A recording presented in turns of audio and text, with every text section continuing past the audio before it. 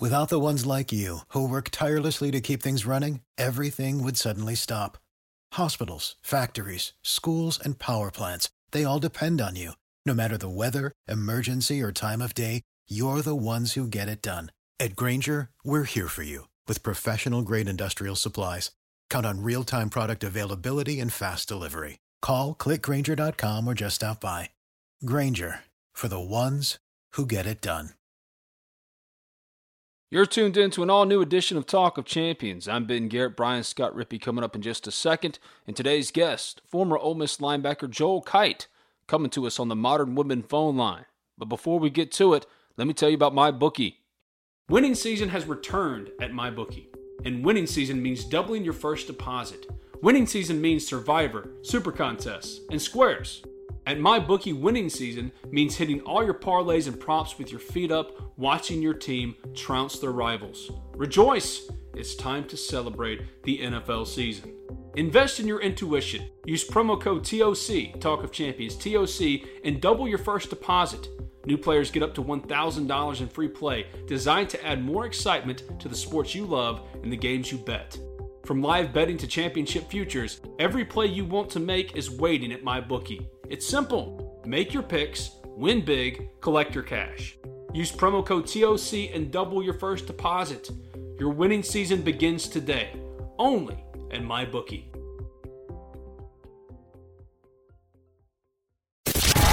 You're listening to Talk of Champions, an Ole Miss Spirit podcast with Ben Garrett. It's time! It's time! It's time! It's time! It's time!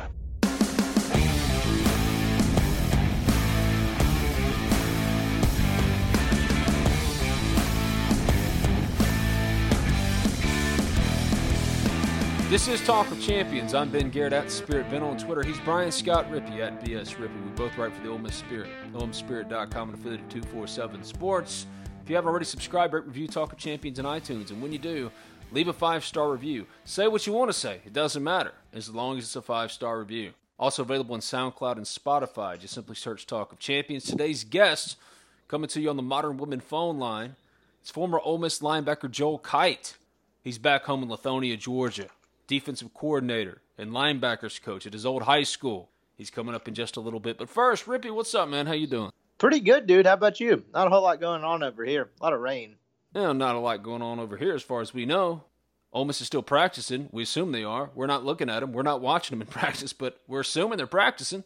Yeah, I mean, we got to, obviously with the holiday, I mean, it's a quicker turnaround than we're used to, but presumably you got Sam Williams back in some capacity today. This is your normal late August, right, where it's not quite game week yet. You don't really know what else there's left to talk about. If there's a dog days of training camp, this is kind of it, isn't it?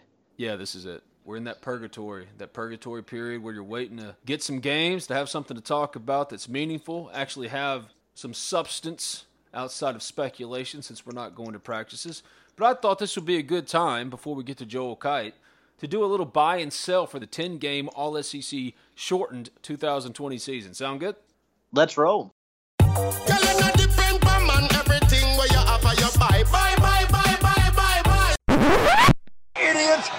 Get back in there at once and sell!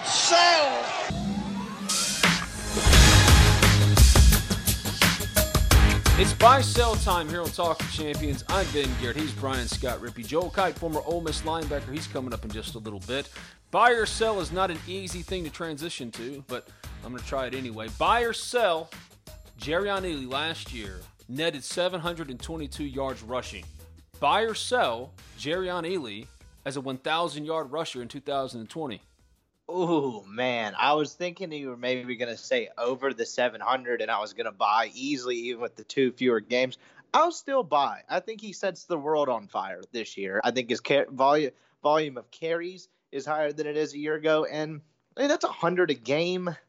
If it were all purpose, I'd have an easier time doing it, but I'll be optimistic here. I'm buying stock in Jerrion Ealy, so I'll buy that.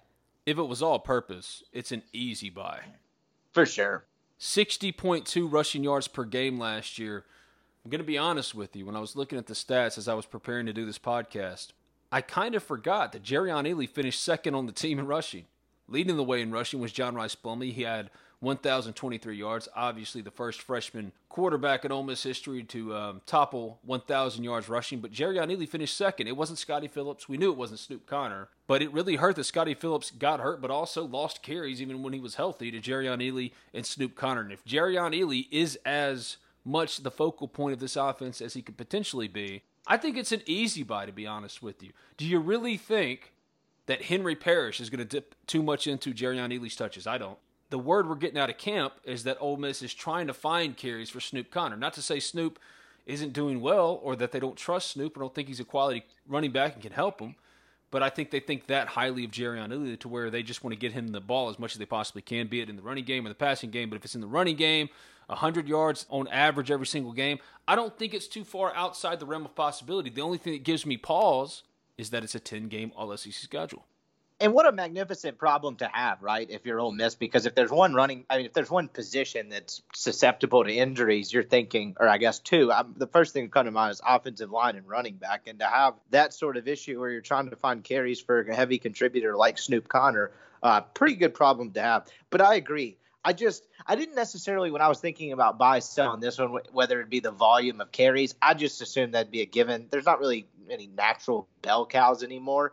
But, like, his volume I did not think was much of an issue. It's just the sheer amount of games. Because 1,000 yards rushing in 10 games is not easy, particularly in the SEC. And there's no – like, he's not padding it with 260 against ULM or something. You know, they got to bring it every week. He totaled 104 carries and 722 yards for a 6.9 yards per carry average. Buy or sell, 130 carries for Jerrion Ealy. Oh, buy. Big time. I would go way over that. Yeah, probably. I mean, that's 13 per game. Here's the problem with Jerrion Ealy toting the ball 25 times. Like you mentioned, in college football, the NFL, there are very few true bell cows anymore. Now, if you wanted to put touches at 25 a game, that's an easy buy for me because he's going to be catching a lot of passes too. But 13 per game, that seems about right if you're evenly distributing the carries, but I don't think they're going to evenly distribute the carries. So, yeah, it's an easy buy for me, but that's where, if you're wondering why I put the total so low, if Henry Parrish is going to have a role, if Snoop Connor is going to have a role, how many times are they going to truly rush a game? Especially if they got Matt Corral at quarterback, and you know that Lane Kiffin wants to throw. That's why Matt Corral has the leg up, right? Presumably. To your point, I mean, how many times are they going to run a game? I mean, there's X amount of carries with a probably decent variance depending on what's happening. You're ahead, you're behind. I think there's enough to go around where I'm pretty comfortable with both of these. I go way over 130 or whatever it was you said, and I think he gets to 1,000. I think he gets over 1,000. Can you tell me the two players that tied for the team lead in interceptions for Ole Miss last year? Was it DeAndre Prince? One of those freshmen that picked off Burrow once had another one throughout the year, and I want to say Prince was maybe one of them. I'm on the right track there? Yes. DeAndre Prince was one of the two. Can you name the other one without clicking around and looking? Oh, man. No, I can't name the other one, but I'm going to give it a guess and say John Haynes. That's my guess, but I don't think that's right. Donta Evans. Okay. Donta Evans and DeAndre Prince tied for the team lead in interceptions with 2 apiece. Donta Evans has taken a leave of absence from the team, and DeAndre Prince isn't on the roster this year. He's expected to come back next year. He's going JUCO for a year and then expected to come back.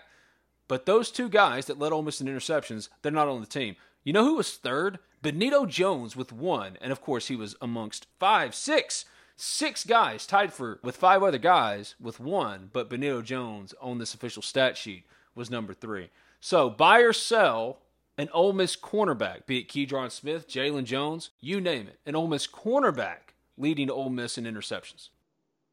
Sell. Think it comes from safeties. Is Otis Reese eligible? John Haynes, healthy John Haynes. I'll go, who is it? Actually, you know what? I'll go buy. I say Keydron Smith leads the team in interceptions. I'm going sell. Maybe it's the linebackers. Maybe it's the middle of the field safeties. I think you bring up a good point. We talked on the last podcast about Otis Reese and Dean Leonard both waiting for eligibility from the NCAA and how ridiculous that is. JT Daniels, I keep bringing it up, I'm sorry, but it just drives me nuts. JT Daniels announces his transfer from USC in April, and he's cleared in June to play at Georgia. Otis Reese transfers to Ole Miss December, January, February, and he's still waiting a couple of weeks out from Ole Miss opening the 2020 season against Florida. Actually, he's supposed to be playing games right now. Remember, the season was supposed to have started by now, but COVID, of course, threw it for a loop. So Otis Reese still doesn't know, and we're effectively into the season, or the season window, if you will. I don't know if Otis Reese would be that guy for me, but if you made me guess, one of those linebackers is going to lead Ole Miss in interceptions. Don't ask me which one. Okay, I like that. Buy or sell Lakia Henry leading Ole Miss in tackles. I'm going to buy that because he played a ton of snaps last year. Would assume it's the same this year. He's kind of he's the guy that's all over the place. Not that they would necessarily ease Momo Sonogo back in, but I just like Lakia Henry, for asking me who plays more snaps. I don't think either one of them comes off the field very much, but he just seemed to be like a guy that was everywhere. He reminded me of the Momo Sonogo of 2018, I guess that was. I'm going to go buy, but I also think they maybe asked Momo to do a little bit more different things. So I'm going to go Lakia Henry by leading tackler. I probably would too. The only contender I think to challenge him would be Momo because of the past production, like you mentioned. He got hurt last year, otherwise he'd have been up there too. But Lakia Henry did 17 better than Jaquez Jones, who finished second in tackles with 71 to Lakia Henry's 88. I think you got to go with the leader in the clubhouse. Momo, though, if he's healthy, fully healthy, he's going to push for that. I think all the linebackers are playing the same positions. They're rotating in and out. I think there's going to be a little bit more of a rotation there to where one guy doesn't have to stay on the field like Lakia did for pretty much every single snap. So if that's the case, you could see it be more evenly spread out. But I think in the end, Lakia is going to be the one that leads Ole Miss in tackles. Buy or sell Sam Williams, 5.5 sacks. Now remember, last year he had 6. Buy if he starts fast. I don't know what this time away does to him. Like, I just don't really know how to accurately gauge that. I would buy it in normal circumstances with even 2 fewer games, but I'll go buy. But, like, if he takes 2.5 games to kind of get in, like, a rhythm or any sort of rhythm, then, yeah, it'll be tough. But I'll buy that. Whatever. I think I bought every time. You have bought every single time. I am selling Sam Williams at 5.5, and it has nothing to do with getting cleared late because of the sexual battery charge that he was cleared of this week. He started practicing earlier this week, back in full on Wednesday, had 6 sacks last year, but look who we had around him. Benito Jones occupied space. Josiah Coatney occupied space. It's asking a lot of Ryder Anderson, T. Tisdale, those guys to give Sam Williams the same kind of production that he got last year. Offenses are going to key in on Sam Williams. They're not going to allow him to beat them. If Sam Williams is the focal point and he's taken away, then somebody else then would probably be the one that leads the way in sacks. I could see like 4.5, but I think he's going to be such a focal point for opposing offenses that somebody else is going to take the mantle for sacks for Ole Miss this year. If you look at the stats, Josiah Coatney, 2 sacks. How many tackles for loss? 3.5.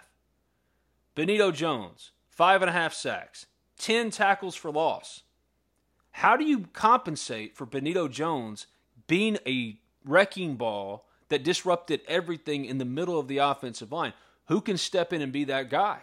So effectively, an offensive line can focus on Sam Williams and one-on-one block whoever's on the inside. Ryder Anderson, he's only 275 pounds.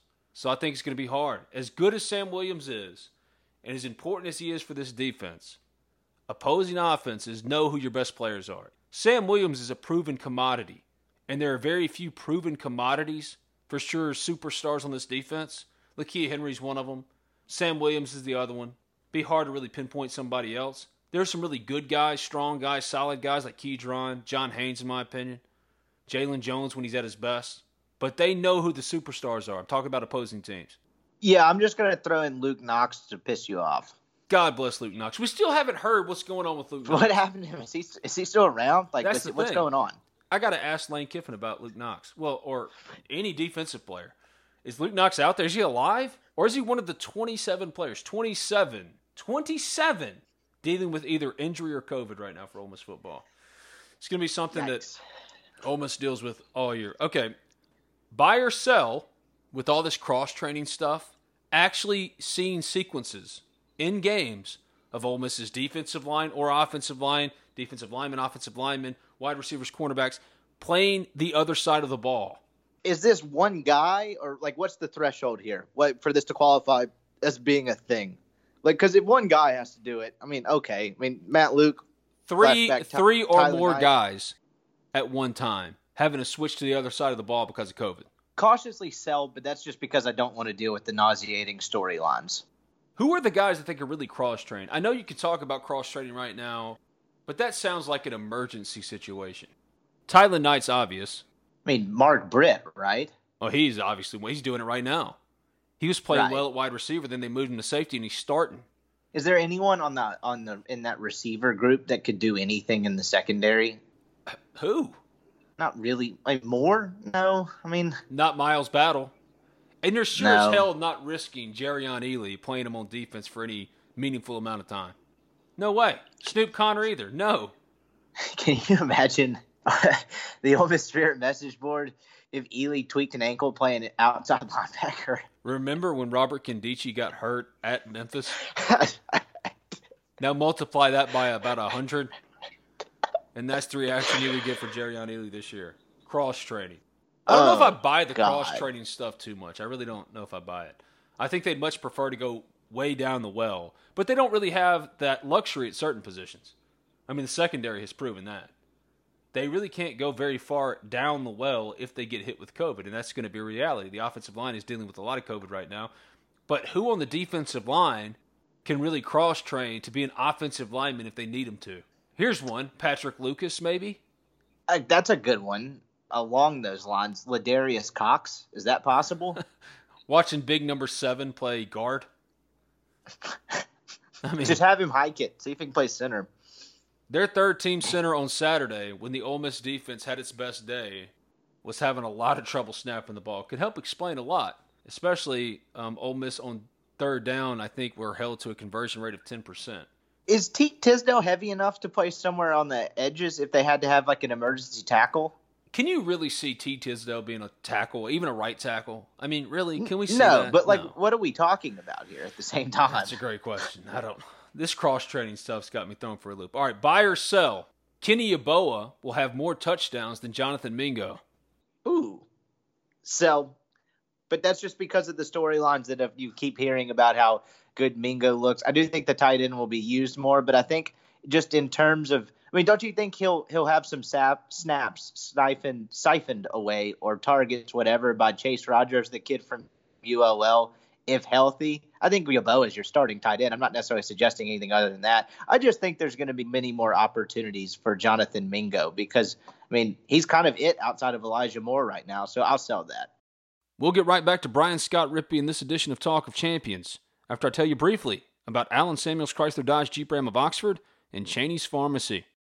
We're all doing whatever we can to survive quarantine, right? It can be tough. We're making purchases to keep our sanity, to keep us happy. Maybe you're going on Amazon, hit an add to cart, purchase. Maybe, just maybe, you're in the market for a new car. And if you are, I know the place you should go. The only place you should go. And that's Allen Samuels Chrysler Dodge Jeep Ram of Oxford. From new and used sales to parts and service, Allen Samuels of Oxford aims to provide a truly stellar automotive experience. But what separates Allen Samuels Chrysler Dodge Jeep Ram of Oxford from every other dealership is Allen Samuels aims to address each of your needs with the utmost respect, care, and attention to detail. Most everyone who's listened to this podcast should know by now I only vouch for sponsors I truly believe in. If I myself have not had a personal experience with any sponsor, they're not going to be on this podcast. And my longest relationship is with Allen Samuels Chrysler Dodge Jeep Ram of Oxford. Why? Because I can't say enough good things about Brian and Mason and the rest of the team. I don't like to haggle. I don't like to negotiate. I don't like the whole process of buying a car. With Allen Samuels Chrysler Dodge Jeep Ram of Oxford, you can avoid all of that. They're looking out for you. So give them a call today, 662-234-8000.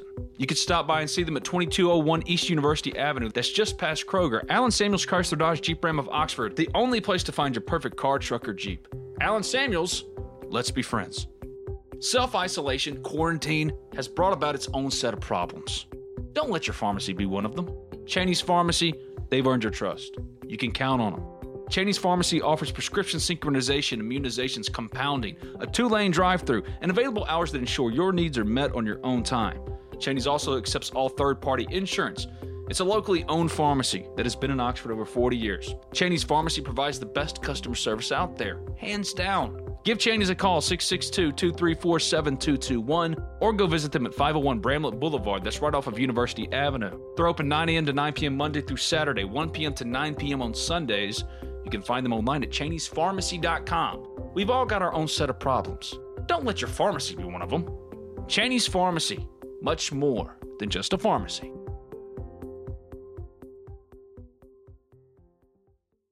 Buy or sell 5 touchdowns for Jonathan Mingo. Buy. It may be a long year for Ole Miss if that doesn't come to fruition. Buy or sell 25 touchdowns. 25 for Matt Corral. That's 2.5 a game. 2.5 a game. Can't go there. I'm selling that. What does he do against Florida? 20 of 31 for 240 and 2 touchdowns. Is he throwing a pick? Yeah, I was deciding between 1 and 2 as you asked that. I mean, it's just gonna happen. I mean, I don't mean like. I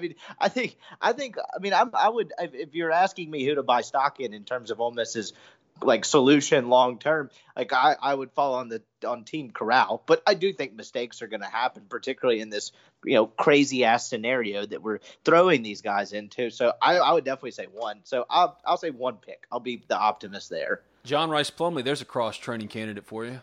Yeah, but where? Safety? Yeah. But Lane Kiffin did say that they have not even remotely repped him at any other position yet. So how could he really help you in season? How long would it take him? How many weeks if he's only preparing to be a quarterback up until the season opener and say Matt Corral wins the job and he's in the lead right now? How many weeks does he need to be able to realistically help you in the secondary if you need him to?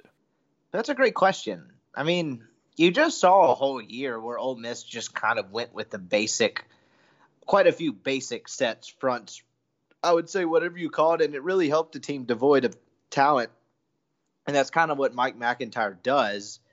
The way Lane Kiffin worded his answer the other day when he was talking about the whole cross-training thing is that they have a few basic packages.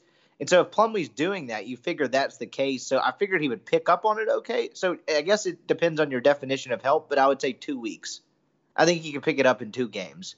Buy or sell somebody in the field leading Ole Miss in catches, or it's Elijah Moore. So buy the field or sell the field, topping Elijah Moore in catches. Sell the field. I still think it's more on sheer volume, but it doesn't look anything close to last year because that's almost – aside from a service academy, would you be hard-pressed to find the catch disparity between number 1 and number 2, which, by the way, was a running back in Jerrion Ealy in catches for Ole Miss last year? It's embarrassing. You would have to – yeah, I mean, it's honestly jaw-dropping. I'm still going to go buy. I think they force-feed him the ball, particularly out of the slot, high volume of catches, but definitely much closer than last year. So sell the field. I worded that so poorly, but if you look at the disparity, 67 catches for Elijah Moore. The next closest pass catcher was Jerrion Ealy at 20, then Dontario Drummond at 13, Octavius Cooley at 13, Jonathan Mingo at 12, Jason Pellerin at 11, Braylon Sanders at 10. If anybody could really push Elijah Moore for leading the team in catches, who's the candidate? Because I think Jonathan Mingo is a little bit more of a specialty type wide receiver. I don't think he's a target monster like Elijah Moore. Braylon Sanders, you could maybe sell me on. Maybe. Braylon or Drummond, I guess, if you're not talking about Mingo. Where do you sit on Dennis Jackson right now? I haven't seen anything of him. Was it he or Jaden that caught the pass that I almost got run over in Tuscaloosa standing on the field at the end of that game? It was him. It was him? He looks good. I mean, they said a lot of positive things about him in practice last year, but I don't know. Talk to me 2 weeks into the season, and I could probably give you a better idea if he's on the field. I don't really know. It's incredibly hard to gauge. Now, I guess I'd word it this way. I'd probably buy more stock than him and then like the guys that have been around a little bit, like Battle and Gregory at this point, would you not? Oh, easily. Because you're going to need 3 or 4 guys, not necessarily, but you're going to need 3 or 4 guys to be capable. And so you go Moore, Mingo, Sanders, and blank. It's Drummond and him, isn't it? I've been burned too many times by Miles Battle to ever believe again. I just don't know what's going on there. I'll tell you this, in his recruiting class, that was the guy they wanted. Miles Battle was their dude, and he hadn't done anything. You're waiting on Miles Battle to show you something, he hadn't shown you anything. I will say Dontario Drummond, I think, has a real shot, And it goes back to what I was talking about with Sam Williams. Elijah Moore put plenty on tape last year for every opposing defense to know Elijah Moore is their best wide receiver. Don't let him beat us. So he's going to be the one drawing double coverage, even when he's in the slot. They'll roll a linebacker to him. Here's a take for you. Is Drummond the one that suffered the most from the schematic incompetence last year? Because if we're talking about receivers and you just watching them on the field, and like the amount of guys they rolled out there, he was one of the 2, 3 where you're just like, okay, this guy doesn't look completely lost and overwhelmed. But the passing game was such a disaster. Like, I would love to know how many targets he had as opposed to catches. Like, he seems to be the guy that maybe suffered the most from scheme. Moore just got force-fed the football. You saw flashes from Mingo as a true freshman, but part of the problem is these other dudes couldn't even get on the field. So it seemed to me like Drummond was probably the biggest victim of Rich Rod, is a simple way to put it. The only other player who has a case is Mingo. Oh, for sure. But he was kind of a baby, you know? Like, you could see it in flashes. Okay, this kid has something. But he also was a true freshman. Buy or sell, Luke Logan is Ole Miss's starting kicker. This is one of maybe my favorite, like, storyline, but not really storyline. Because I asked you about this in the summer when I was writing something. And basically the answer you get from everyone is, I guess you buy, because who else is there? Can you name another candidate? I'm not going to do that thing where I pretend like I'm an expert while I'm covertly looking up who's actually on the roster. Exactly. I don't know who those candidates are. I'm going to sell it only because Lane Kiffin, when we talked to him on Tuesday, said it's an open competition. But here's the thing. Lane couldn't even off the top of his head list the other candidates either. I'm going to sell it just because they opened the competition, but Luke Logan's the only name he knew. Lane was like, I don't have this information in front of me. I mean, that reminds me of last year. It was at some point last year, and I'm going to butcher it if I remember like the exact scenario, but I think they were preparing for Tua, and Jacquez Jones came in for, his Wednesday media availability or whatever, and he got asked, like, how are y'all simulating in Tua? And he's like, well, we have the guy on scout team, and somebody's like, well, what's his name? And he was like, I can't remember.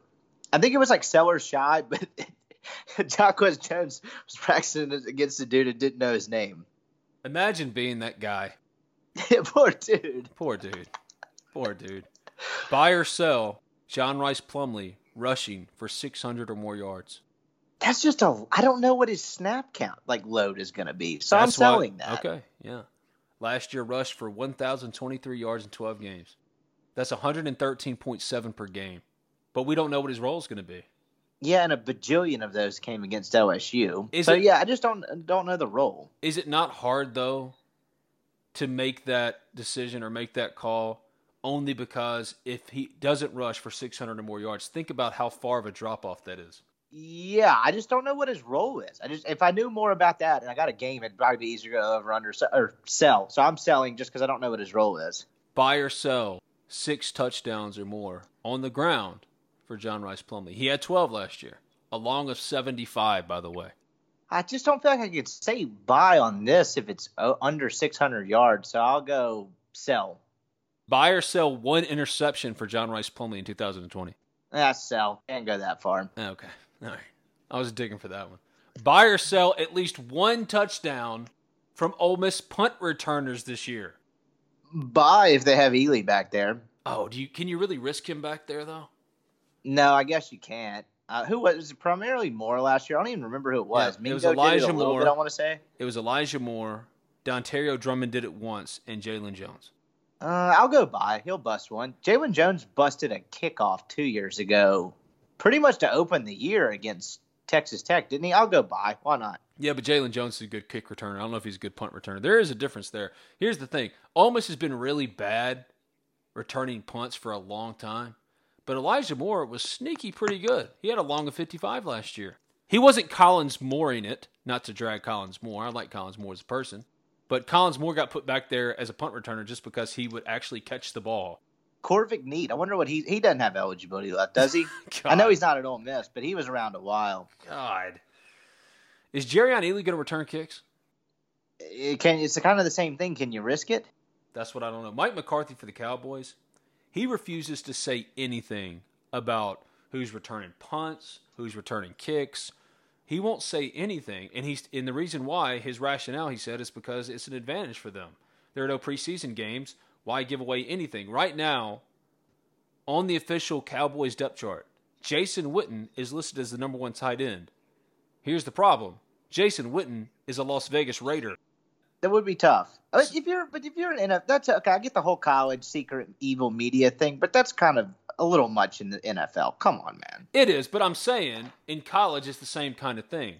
It's hard to buy or sell anything in regards to kick returns and punt returns because we don't know who that person is and whether or not you want to risk Jerrion Ealy. Because if Jerrion Ealy is returning kicks and he's also catching passes and he's also rushing the ball as the primary ball carrier, imagine the all-purpose yardage he could actually put up in just 10 games. Because I think Jerrion Ealy is a top 2-round pick once he leaves as a junior. So as good as he was as a kick returner last year, can you risk him? That's the question. Yeah, the plot thickens. I just don't know. Just hard-hitting analysis there from Brian Scott Rippey. I don't have much to add. Do you risk it? Maybe. Is it really worth it? Probably not. No, probably not. Probably not. That's all the buy-sell I got. You got any buy-sell for me? Oh, I'm just spitballing off of the top of my head. Ole Miss, whatever its opening week offensive line is, all 5 of those guys start over under 7.5 games. Buy, sell. Or seven games. I'll set it at 7. Oh, my God. Sell. Okay. COVID. Here's one for you. Buy or sell, Matt Corral starts every single game for Ole Miss football. If he's the starter against Florida. I'm going to buy just to make a certain faction of the people listening soil their pants. I'm going to sell only because, not because I'm some John Rice fanboy or anything. I'm going to sell because when's the last time the starting quarterback for Ole Miss in week 1 played a whole year as the starter? Didn't get hurt, whatever. Chad Kelly was the last one to complete it. Ta'amu technically started all 12 games in 18, but got hurt in the Egg Bowl. But essentially been since 2015. Chad Kelly was the last guy to take pretty much every snap. There you go. He may have come out. You get what I'm saying. Freeze loved Brunetti, Liggins, whoever the hell that was. Whatever that was. You get my point, though. Not come out of a game for injury. 2015. All right, buy or sell, Matt Corral takes every snap as the starting quarterback. Every snap? Oh, easy sell. Yeah, probably. Buy or sell, Ole Miss wins one of Alabama, Auburn, LSU. Sell, but gets close against Auburn/LSU. Buy or sell 4 wins for Ole Miss. I'll hold. Go exactly 4. Okay. All right. 4 games. He's buying 4 games. The schedule's really tough, and it's not just because it's an all-SEC schedule. You open against number 8 Florida. Kentucky's a good team. They're good. And you go to Lexington week 2. Come home for Alabama. Go to Arkansas.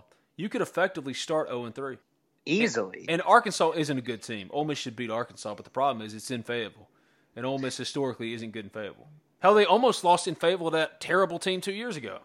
Yeah, that was one of the worst football games I've ever watched. And not to be actually, guy, just to make the aesthetics worse, it was pouring down rain in that dumpy stadium in Little Rock.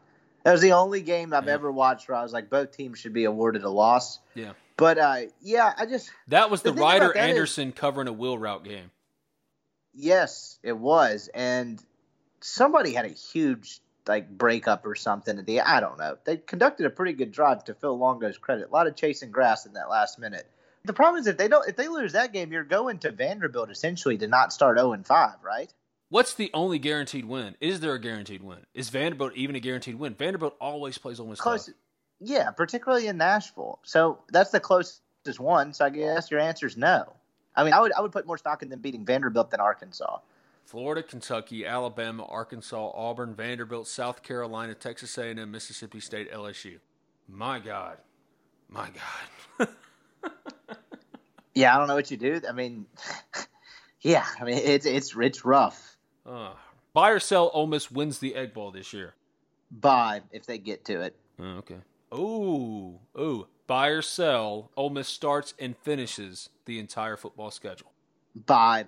Because I think there's a world, and I think there's a little bit of spite in terms of the leagues playing versus not playing, to where I just think that if you get 4 games in, 3 games in, whatever, they're just going to truck to the finish line just kind of cuz.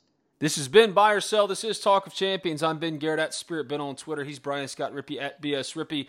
Going to go now to the Modern Women phone line to speak to Joel Kight. First, we say bye to Rippey. Bye, Rippey. See you, dude. If you haven't already, subscribe, rate, review Talk of Champions in iTunes, and when you do, leave a 5-star review. Also available in SoundCloud and Spotify. Just simply search Talk of Champions, and make sure to subscribe to the Ole Miss Spirit, OleMissSpirit.com, an affiliate of 247 Sports. It's the website that both I and Rippy write for. Before we jump to Kight, let's hear from B&A Bank and Modern Woodmen. Reason number 12 to bank at BNA. We are the bank for Northeast Mississippi. We have one home, Northeast Mississippi. Seeing this local Northeast Mississippi economy thrive and helping the people of our area with their borrowing needs is our only focus. From buying a home to starting your own business, we are the team of local lenders standing ready to make your dreams a reality. BNA Bank. We are the bank of Northeast Mississippi. Member FDIC, an equal housing lender. Are you tired of working 9 to 5 for 40 hours every week just to make money for someone else? Well, our sponsor of the Talk of Champions phone line is Thomas Chandler of Modern Woodmen, and he's looking to hire new financial representatives here in Mississippi. No background experience is necessary, but you do have to be a resident of Mississippi. And what he's looking for is someone who is highly self-motivated and who wants to make a difference in the lives of others. A full-time position comes with benefits, such as health insurance, a matching 401k, and a pension plan. For more information, feel free to reach out to Thomas personally. You can find him on Facebook, or his number is 662-296-0186. That's 662-296-0186. That's Thomas Chandler of Modern Woodmen, a proud sponsor of Talk of Champions.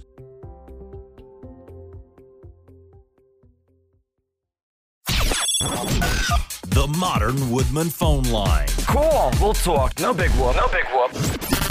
where the best Ole Miss guests from far and wide drop in to talk the very latest in Rebel sports.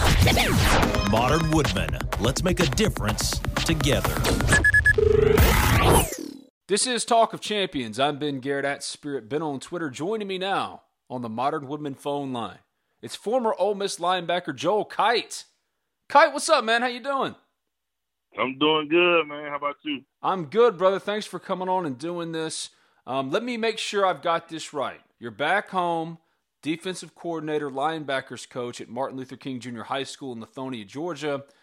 Was coaching always the plan once you finished your playing career?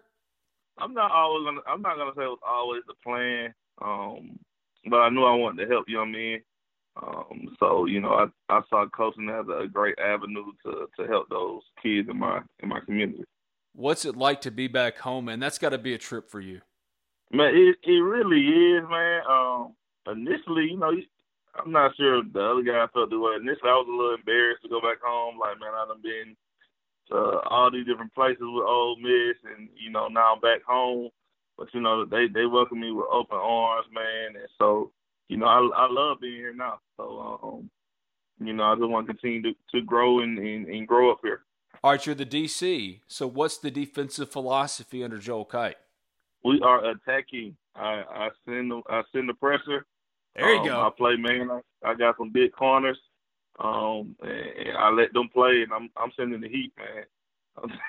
I'm sending the heat. So my philosophy is, I feel like I'm smarter than a 15 or a 16-year-old quarterback. So he's gonna have to think on his feet because I'm sending the heat.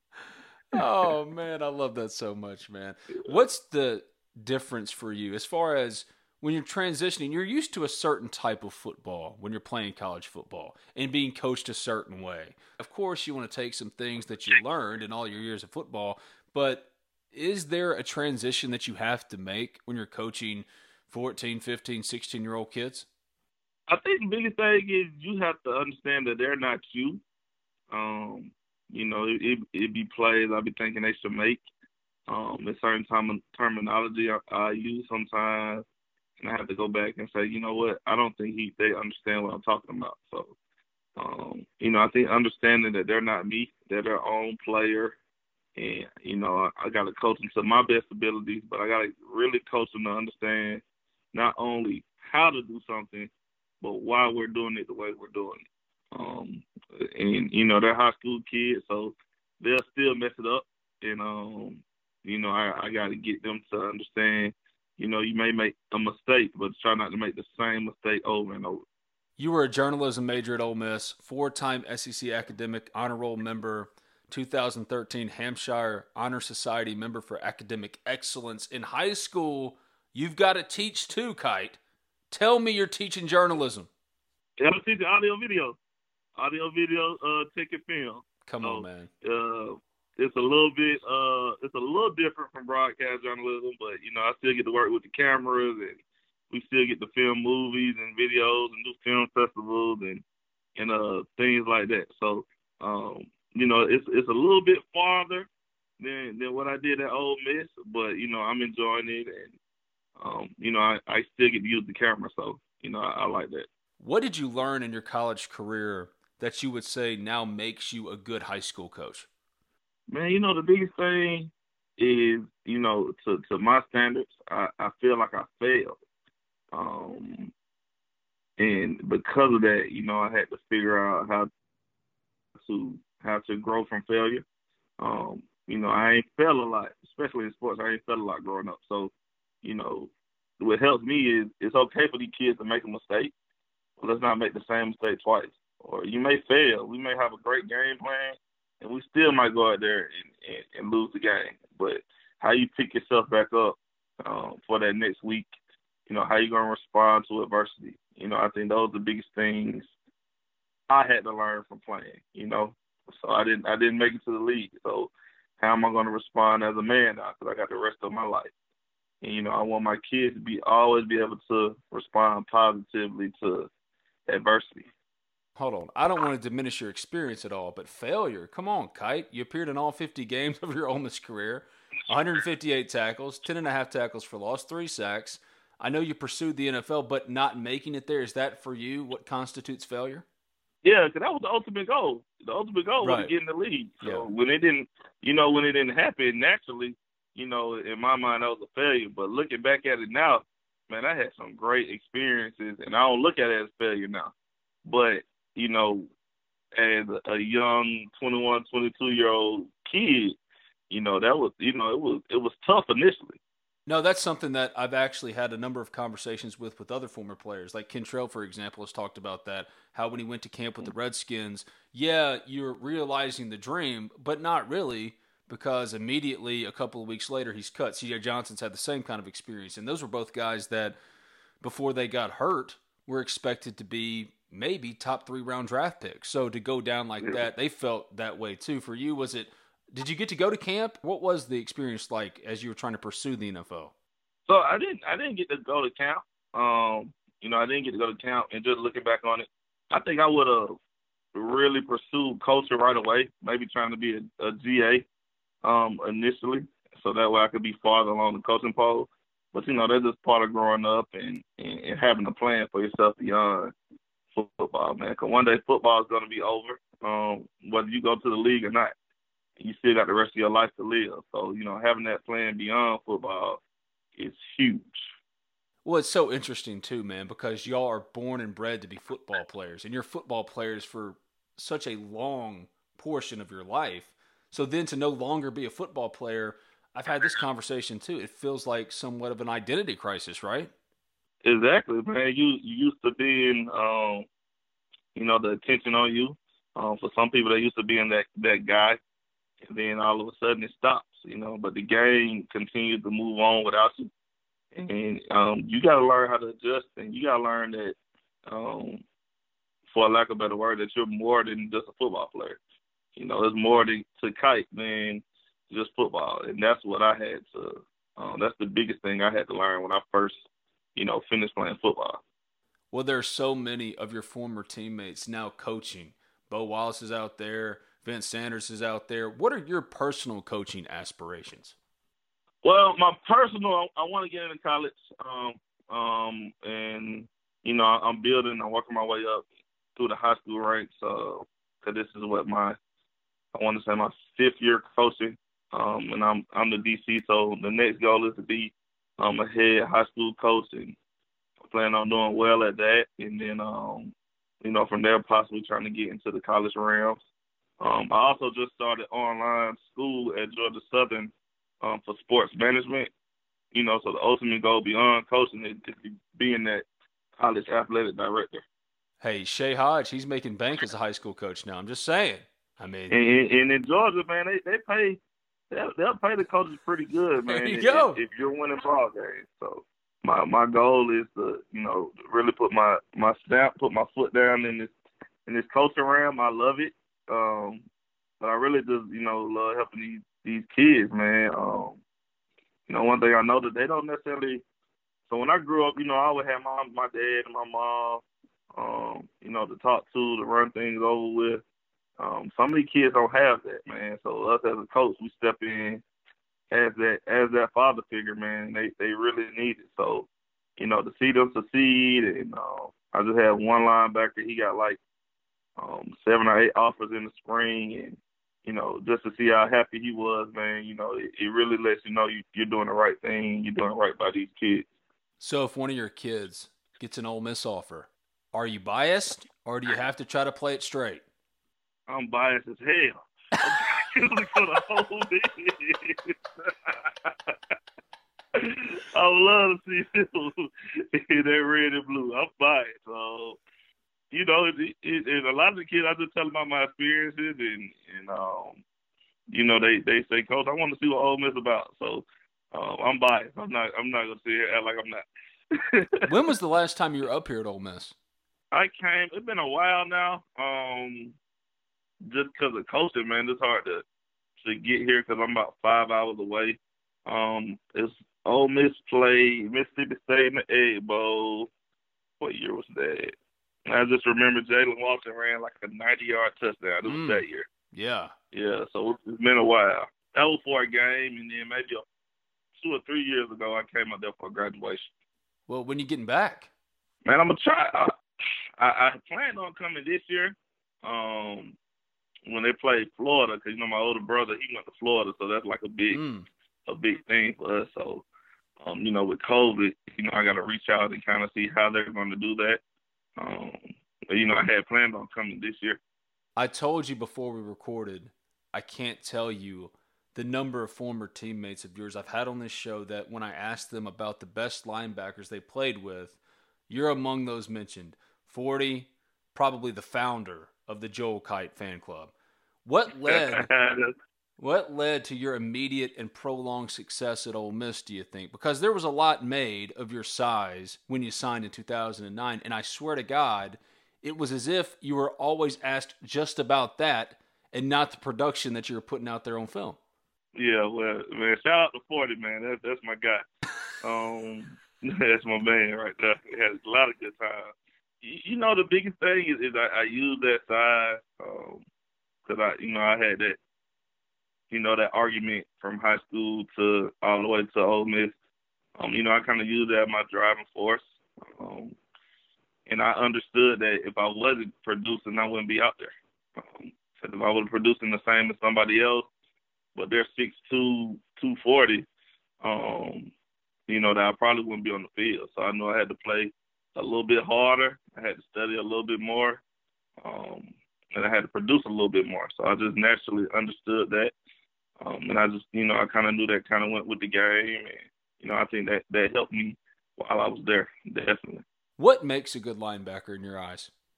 Man, the biggest thing to me is, of course, you got to be aggressive. Everyone talks about, that hard-nosed linebacker who's aggressive and loves to tackle. But I think, man, you got to read your keys. I mean, it's so many. Those old linemen and those running backs, they give so many keys. They give you so many different things that they're going to do on each play. So if you're reading your keys and you're paying attention to the details, man, I think that makes you a great linebacker. Don't get me wrong, you got to be aggressive. You got to love to tackle. I'm not saying that you definitely have to love those things, but the greats, they're reading their keys. They're recognizing formations. They know what's coming before the play snap. And I think that what makes great linebackers, understanding those formations and reading those keys pre-snap.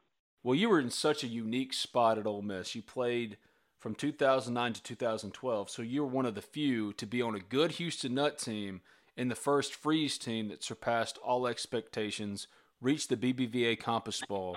First off, what was different, do you think, about those Houston Nutt teams in 2010 and 2011 from 2009? Because the bottom dropped out in 2010 and 2011. I think it's one of those things, man, where somebody can be in a place and sometimes you just need a new voice. I don't think Houston Nutt did anything wrong. I just think when Hugh Freeze came in, it was just a different voice. So like my dad could tell me something over and over and over, but then if a coach were to tell me the same thing, sometimes I just hear it better from that coach versus my dad. And I think that was one of the things that happened with Nutt. It was hearing some of the his philosophy. We kind of got used to what he wanted, and then when Coach Freeze came in, it was a new voice. So I think guys gravitated to that when Freeze came in. There's no secret at all. 40 didn't like him. Johnny Brown, when he was on the show recently, admitted he wasn't a fan. What are your feelings towards Houston Nutt now that you can look back? Man, I didn't have no ill will towards Houston Nutt, man. I think he was trying to be a player's coach. So I wouldn't have no ill will.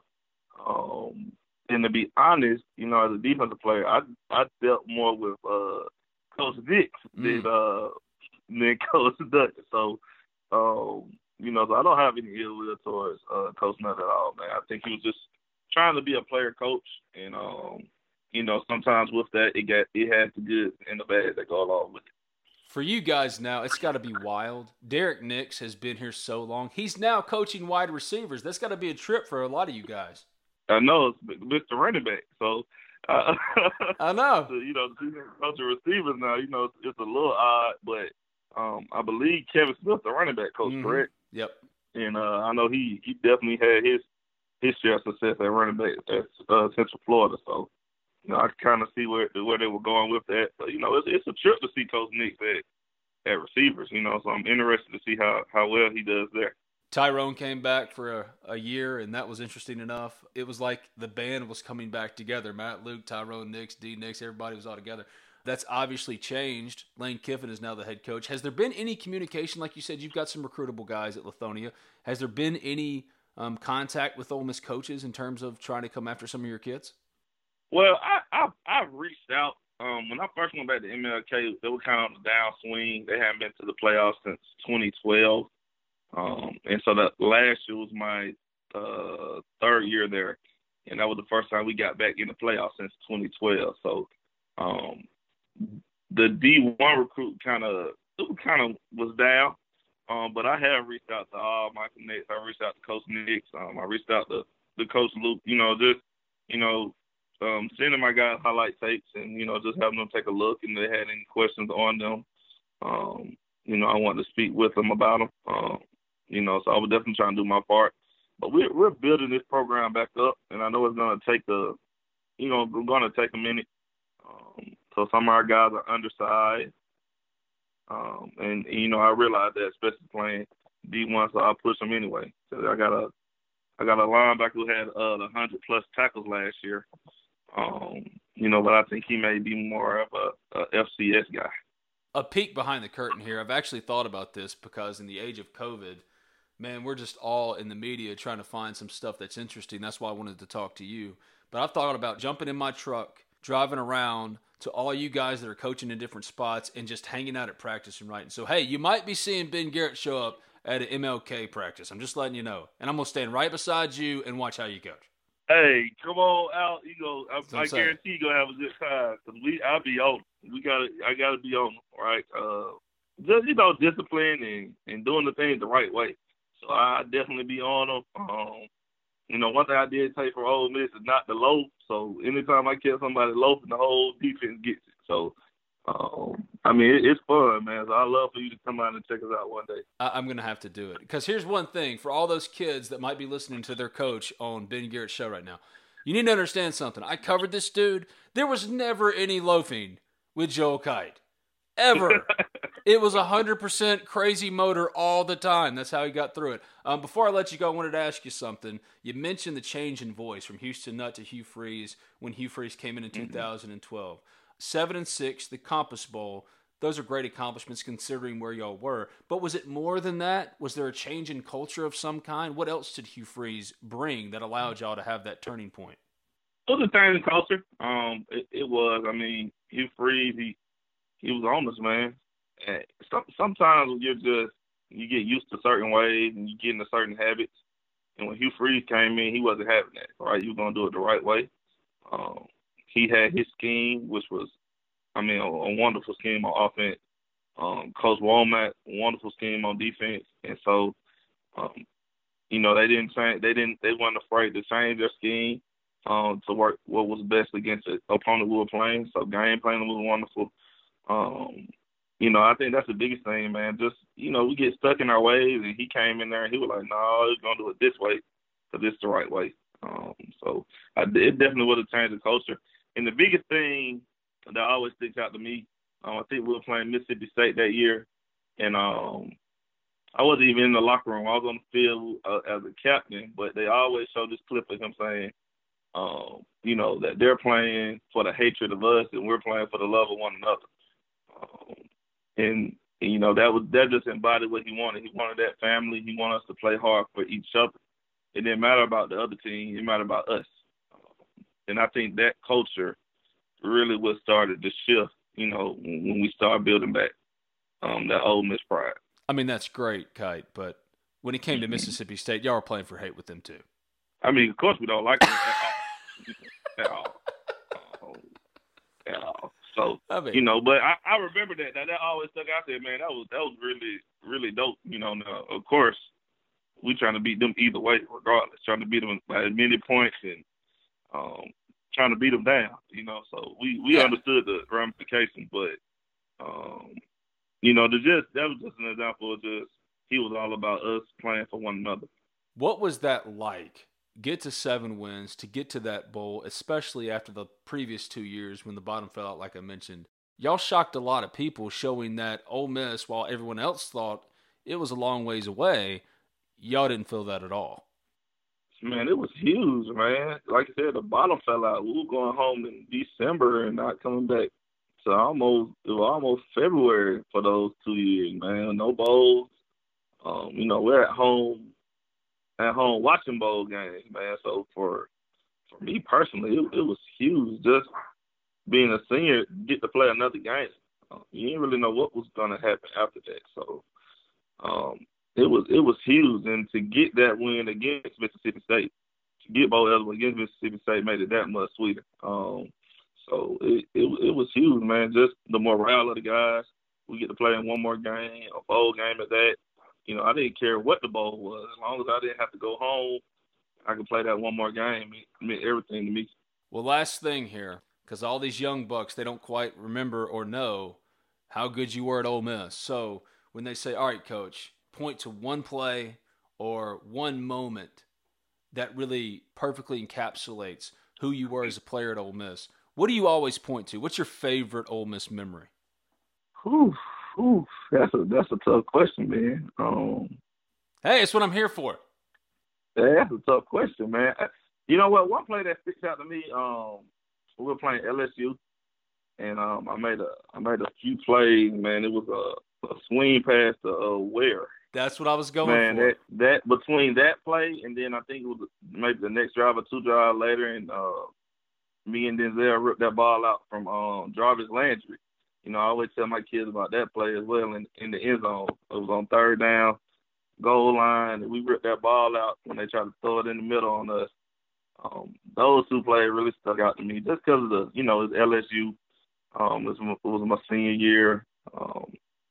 It just kind of personified who I want to be as a player, somebody who will run to the ball, tackle you, and celebrate and have fun, man. So I think that play really embodied the way I play football and the way I want my kids to play football on defense. That team for LSU, y'all lost 41-35, but that team for LSU, oh my God, Jeremy Hill, Jarvis Landry, Spencer Ware, I think ODB was on that team, Zach Mettenberger. Yeah. That was like an all-star team, and y'all played them to the wire and then beat them next year. I know you weren't there, but yeah.